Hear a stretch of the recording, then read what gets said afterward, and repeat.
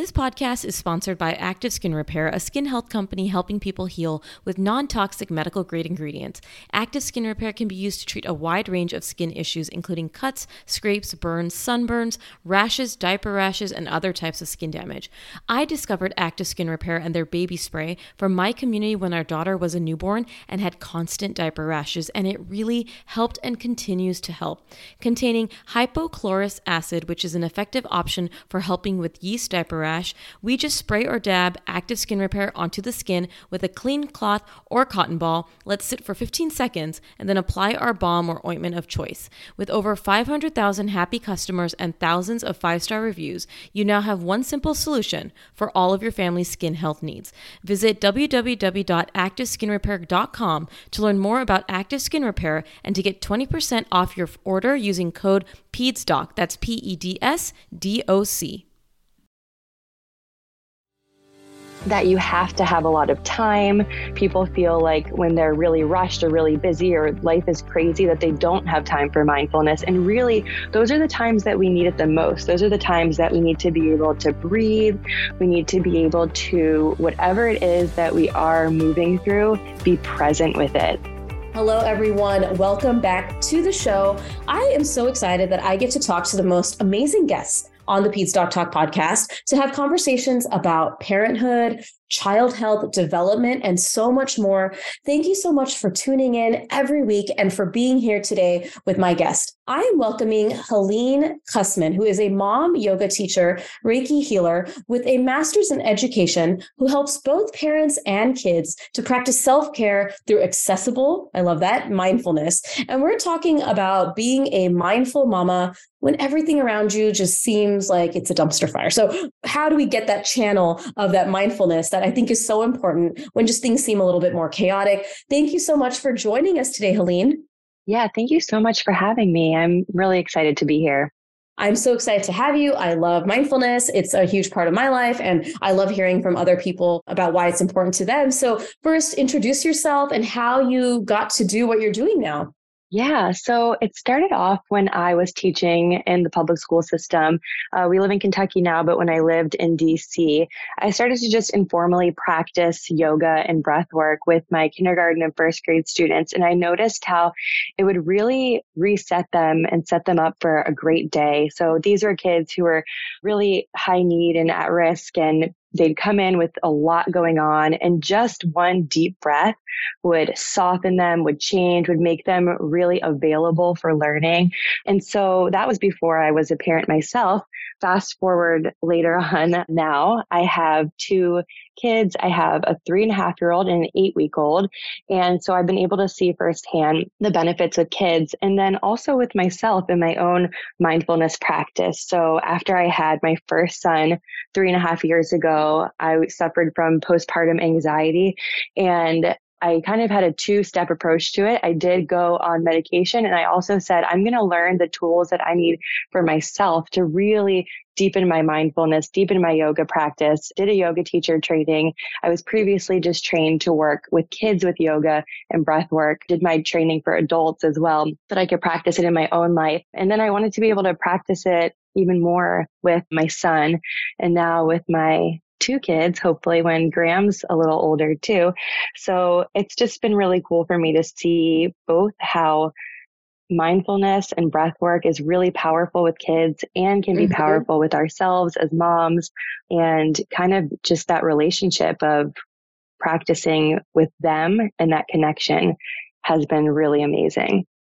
I love hearing your story and how you came to love mindfulness. I also have a very love relationship with mindfulness. I did research, actually. I don't know if a lot of my listeners know this.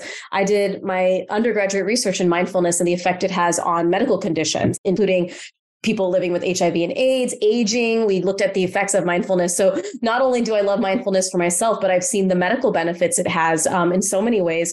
And yeah, I continue to fall in and out of it. I think like you, there was a time where I was not really staying on top of my mindfulness practice. And I realized, this isn't really helpful to me. And then I tapped back into it. And now I'm kind of in a more flow state of like having this in my life on a regular basis, not just doing it when things are quote unquote SHITs hitting the fan, but really just realizing how important it is to incorporate this into our life on a regular basis. So from your experience, from obviously what you've learned as from your professional experience and also the work that you do with other people, what would be some of the misconceptions you hear about mindfulness and how people approach mindfulness?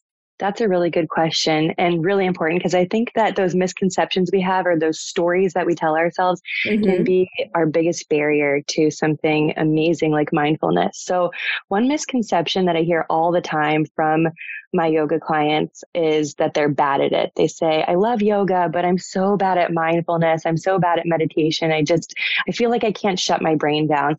So that's a misconception, because a lot of us have that problem where we feel like we're bad at it. And that's just part of the journey. So kind of shifting that mindset to thinking of mindfulness, thinking of meditation as a journey or as an experience. You can't be good or bad at it. It's not something that you can achieve or, that you can be successful with, I would say. I think that those are all judgments that we create. But I think really being able to incorporate mindfulness it's really a journey and an experience. And whatever that looks like for you is perfect. So that is one big misconception, I would say. Another one is that you have to have a lot of time. People feel like when they're really rushed or really busy or life is crazy, that they don't have time for mindfulness. And really, those are the times that we need it the most. Those are the times that we need to be able to breathe.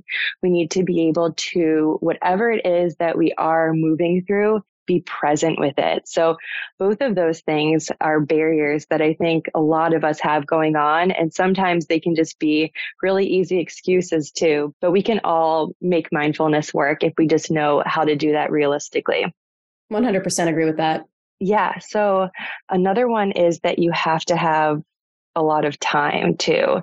So I just talked about busy phases of your life, but also even just pockets of your time in your day. So I think some people imagine that mindfulness experience is going to be that they have to have a whole hour of their life that they're going to dedicate to maybe this meditation or this whole gardening experience where they're really mindful or just something really elaborate, when it can just take a few seconds, even just a few deep breaths. And so you don't have to have a lot of time for a mindfulness practice.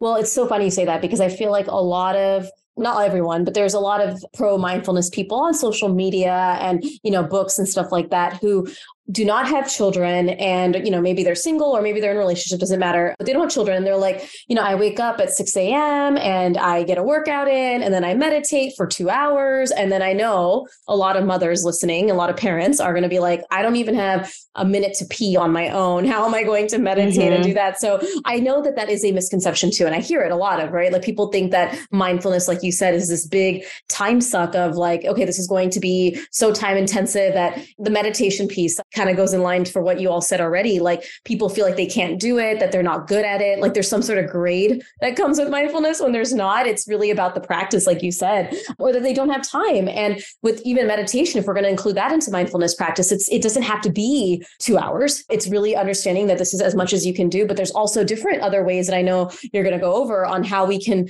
kind of build this into our life as well, right? Exactly. So that's the biggest piece is when you can create routines, when you can build mindfulness into what you're already doing, that's when it's going to feel the most authentic to you, and you'll have the highest motivation to be able to keep it up. So I know exactly what you're talking about. And I've had to actually unfollow some accounts, I feel like, since becoming a mom, because they would just make me feel like, oh, it's all or nothing. If I can't do that, then I don't have a good self-care practice, and just kind of seek out ways or examples that I can incorporate it in a way that's realistic for busy mom life. But one thing I would say is routines can really help. So if you have one part of your day every day that you want to be mindful around, and I want to give an example of how to do this with kids, because I know I'm going to talk about that some too, but just an example could be maybe you have a routine with your child where every day after school, after you talk about their day and have a snack or something, you have a mindful journaling practice where they just have a piece of paper, and even if they're drawing something and you're keeping your own journal and you guys are talking about what you're doing, that could be a cool routine to set up with kind of a family focus. In terms of a self-care perspective, maybe you could have a routine where, if you have 5 minutes after you brush your teeth every morning before the kids wake up, and you do during that a 2-minute meditation to take up part of that 5 minutes, then that could be an example of how to bring in mindfulness.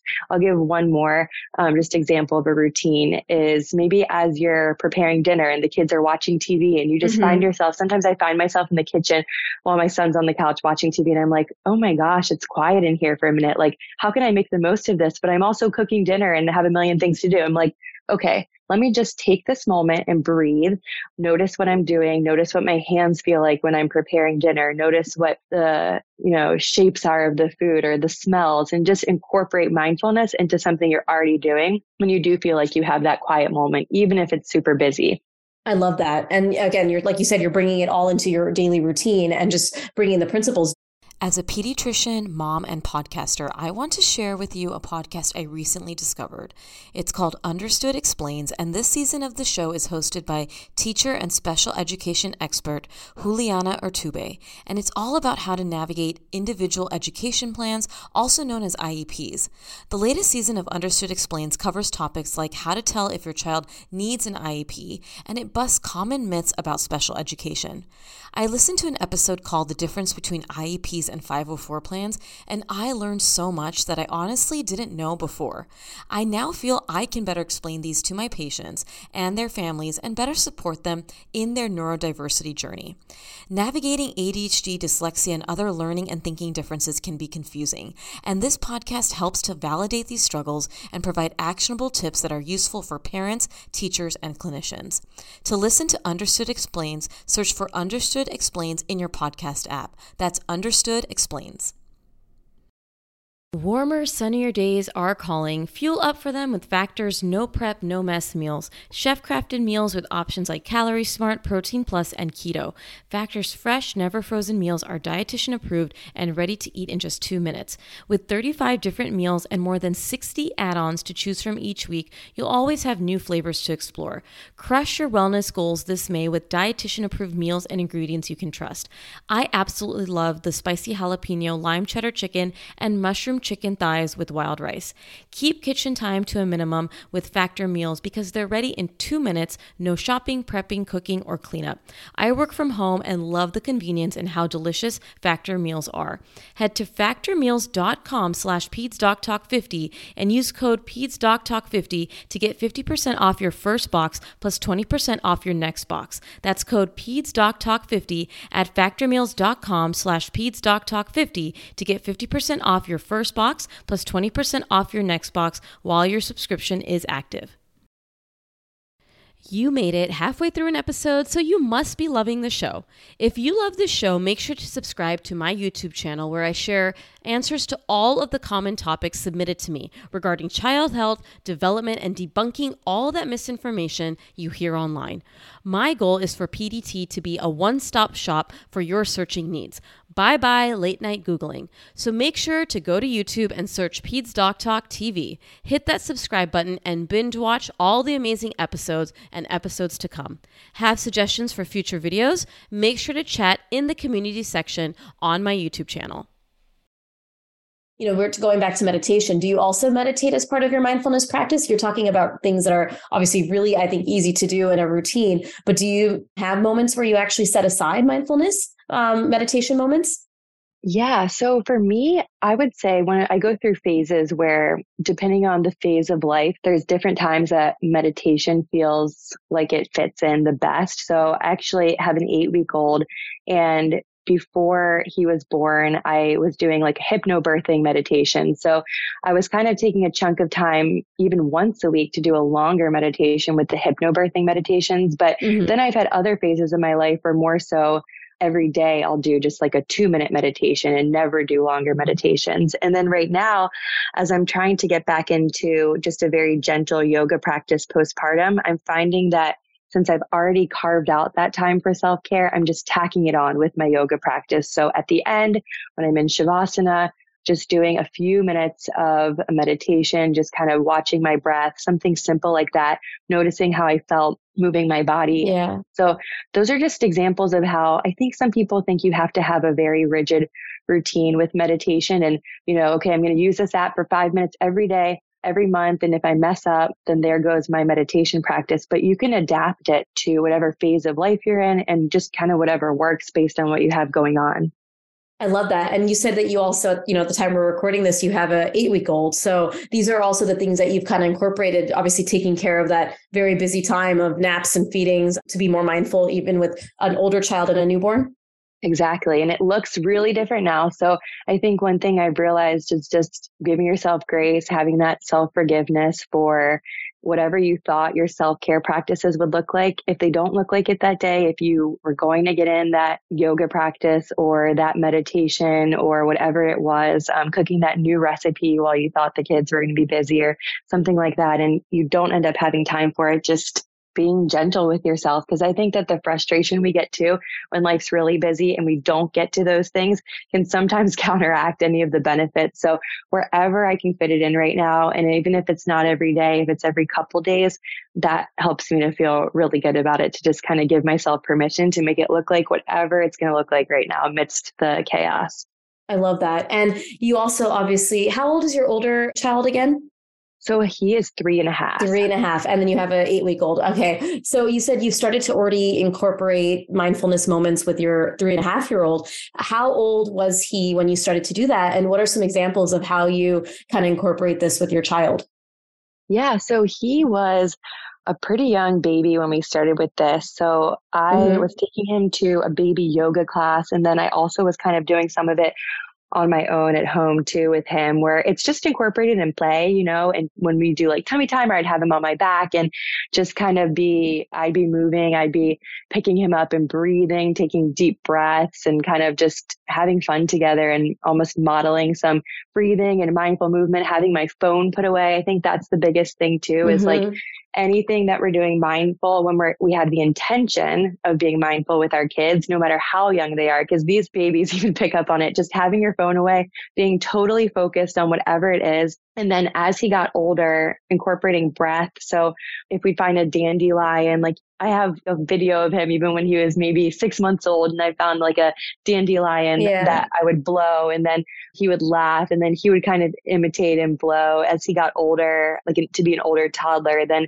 he would blow the dandelions and practice taking a deep breath or blowing through a straw to kind of practice that breathing. And just setting aside those times in nature, especially, I think nature makes it really conducive to mindfulness, where we go on a walk, we have trails by our house, just making a point to say, I think modeling, okay, you know, I have my phone put away, or we're turning off the TV. We're going to do this together, this puzzle or this walk, and we're just going to focus on this together.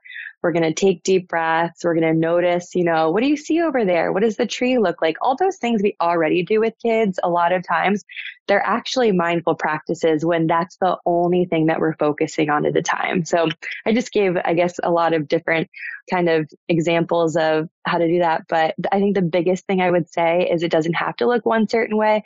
It's just that you are focusing with your child and having that intention that you two are being mindful together and pointing it out to them too, so that you can model that. And like you said, it's bringing it back to just things that are in your daily life and routine. Like you were on that walk, you saw a dandelion, like it's not taking up so much of our energy or our time. It's just remembering and being mindful to do it. And it can really impact the child's life as well as your life too. Exactly. And I think that that's the biggest thing too, is find what your kids already like. So maybe it's mindful soccer. If, you know, your kid really likes soccer and you guys are going outside and you're just putting everything else away, you're ignoring everything else going on in life, and you're just focusing on that soccer experience together. Or mindful cooking. We cook frozen pizza sometimes and make it a mindful experience by just talking about, ooh, let's look at the textures. Let's smell it. Let's do this. Let's focus on this. So I think it can be anything that you're already doing with your kids. It's just setting that intention that it's going to be a mindful experience. I love that. And I love that, again, you're bringing stuff that is very seemingly mundane, but really important in our lives. And they're part of our life, like making food. It can be a very mindful experience by talking about what's there. And you bring up, you know, already you talked about this, but the removal of cell phones. I think when we look at our generation, ever since the iPhone was created in the early 2000s or mid 2000s, in terms of how it takes us away from the moment, which is against what mindfulness is, and how important that is in parenting. I know we are so busy, but it's when you're having that time with your child, the cell phone can be put away. Of course, I know we like to take videos and photos, and I think that's great if that's what you're using it for. But while you're with your child, trying to limit as much as can, making it a very mindful experience of, I'm going to put this away and we don't need this right now. If you have a job, I'm very busy with a clinical job and my platform here, that I'm going to put this away between 5 and 7. I have a toddler now, and it's really important that he sees that I'm not just on my phone all the time, that there is going to be times where I will be on the phone for certain reasons, but that there is protected family time of us just being together and talking about the food that we're eating or making. And I do believe that can really help our children too. I love that you have that specific boundary too of, I'm going to put my phone away from 5 to 7, because I think that it's so hard to just do that without an intention or without setting a goal sometimes, because we do have those times that we do need to look at our phone, whether it's work or staying in communication with family or whatever it is. Or, I'll tell my son sometimes, I'm ordering groceries right now, or I'm checking my email. I'm answering a really important email sometimes, so he knows I'm not just mindlessly scrolling and I'm actually doing something that he's starting to. He's 3.5, but he is starting to somewhat understand those things a little bit more and why they might be important and why I'm on my phone and I'm not just ignoring him. But then there's times when I'll set a boundary with myself and say, okay, all that stuff can wait, because right now I am going to put my phone away. And even if it's just that one set time of the day, because there's so much we're using technology for, like you said, even taking pictures. I find myself constantly taking pictures of my newborn. And I'm like, oh no, I hate that he's staring at the back of my phone. And I'm like, it's okay. It's okay. You're taking pictures. Don't be hard on yourself if your phone is out for things you need it. But I think having that specific times that you tell yourself you're going to put it away can really help. Oh yeah, rules like that. And of course, I understand that sometimes you're going to break the rules, or sometimes you're going to be like, I'm going to scroll and my kid is sitting right there and watching TV. There's no shame in that. There's no problem with that. It's just being overall big picture of okay, how am I going to approach this sort of being present piece, right? Being present with myself, my feelings, but also with my child. And it's these little things that really do add up for the benefit. And, through your experience, how do you see mindfulness improving relationships, whether it's with yourself or your child or a partner? How have you seen this really change your life in the positive way? I think that the relationship with yourself can really be important, because we all need that time every day to tune in to how we're really feeling, right? Because there's the surface level of how we're feeling, and then there's always how we're really feeling. And sometimes there's things that we might notice about ourselves. Let's say you do have time for a quick workout, but you're also trying to, you're on your Peloton or you're doing your yoga and you have your phone on your mat and you're also answering emails while you do it and doing a million things at once. Is that really self-care, or is that exercise, Or if you're going on a walk, but you're also trying to make a to-do list in your head of everything you have to do for the rest of the day. It's hard to call that self-care and really have that time to be in touch with yourself. So I think just making sure that you do create that time, maybe even once a day, where you're able to check in with yourself, can help you just be more in touch with how you're feeling and what your needs are. And that in turn can help our relationships, with a partner, with our kids, and kind of realize, hey, I need to talk to my partner about this. This is kind of bothering me. This happened today. And I didn't really realize it until I really had this time to process my feelings. Or, hey, now that I'm taking this time to just be in touch with myself, I'm noticing that my kid seemed really like something was bothering him this morning, or just having that time where there's not a million things going on. I think that the relationship with your kids, I know a lot of people call it different things, where you take about 10 minutes a day to spend with your child uninterrupted. And that, I think, is a really beautiful mindfulness practice, whether you're doing Legos together for 10 minutes and just really both focused on that one task at hand, or whatever it is that you're doing. That time has so many amazing benefits of then when the rest of the day is crazy, they just know that you're invested in them by taking that time. And that in and of itself can be a mindfulness practice. So I think there's lots of ways that it can both help our relationship with ourselves and then in turn with the other people around us.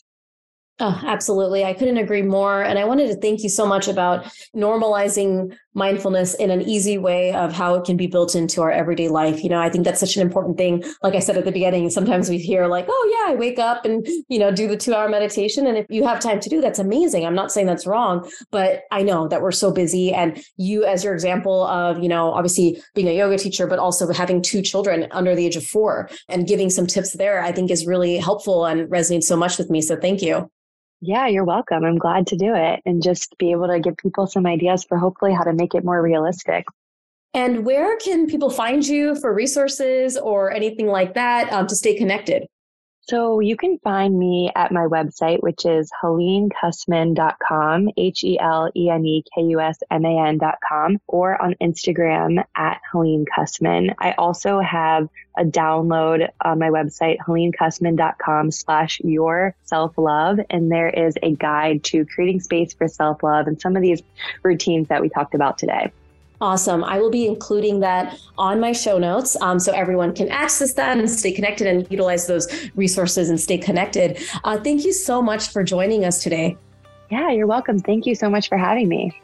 I love this conversation. And if you loved it too, for everyone listening, make sure you leave a review. Thank Helene for joining us on the show. Would love to have her back on to talk about more of what she does and obviously mindfulness as well. And I cannot wait to talk to another guest next week. Thank you for tuning in for this week's episode. As always, please leave a review.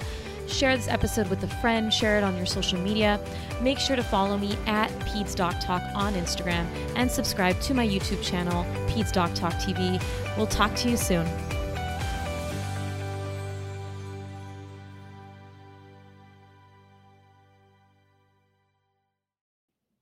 Feel like you're the martyr in your family? You're not alone. Hey, this is Joanne. And Bree. And we're from the No Guilt Mom podcast. Bree, we talk to a lot of moms. Yeah, we sure do. And if you're a mom who has a to-do list that is so massive that you get overwhelmed and you shut down, or if you've fallen into the habit of doing everything for everyone and don't know how to change it, we can help you become a no-guilt mom. we're going to take you from family martyr to family model. That's role model, so that you role model the behavior that you want to see out of your kids. You're going to go from being tired and overwhelmed to energized and guilt-free. Every week, you'll get actionable strategies that you can implement right away from the experts that we interview and from us. We also have a whole lot of fun, so check out the No Guilt Mom podcast everywhere you listen to your favorite shows.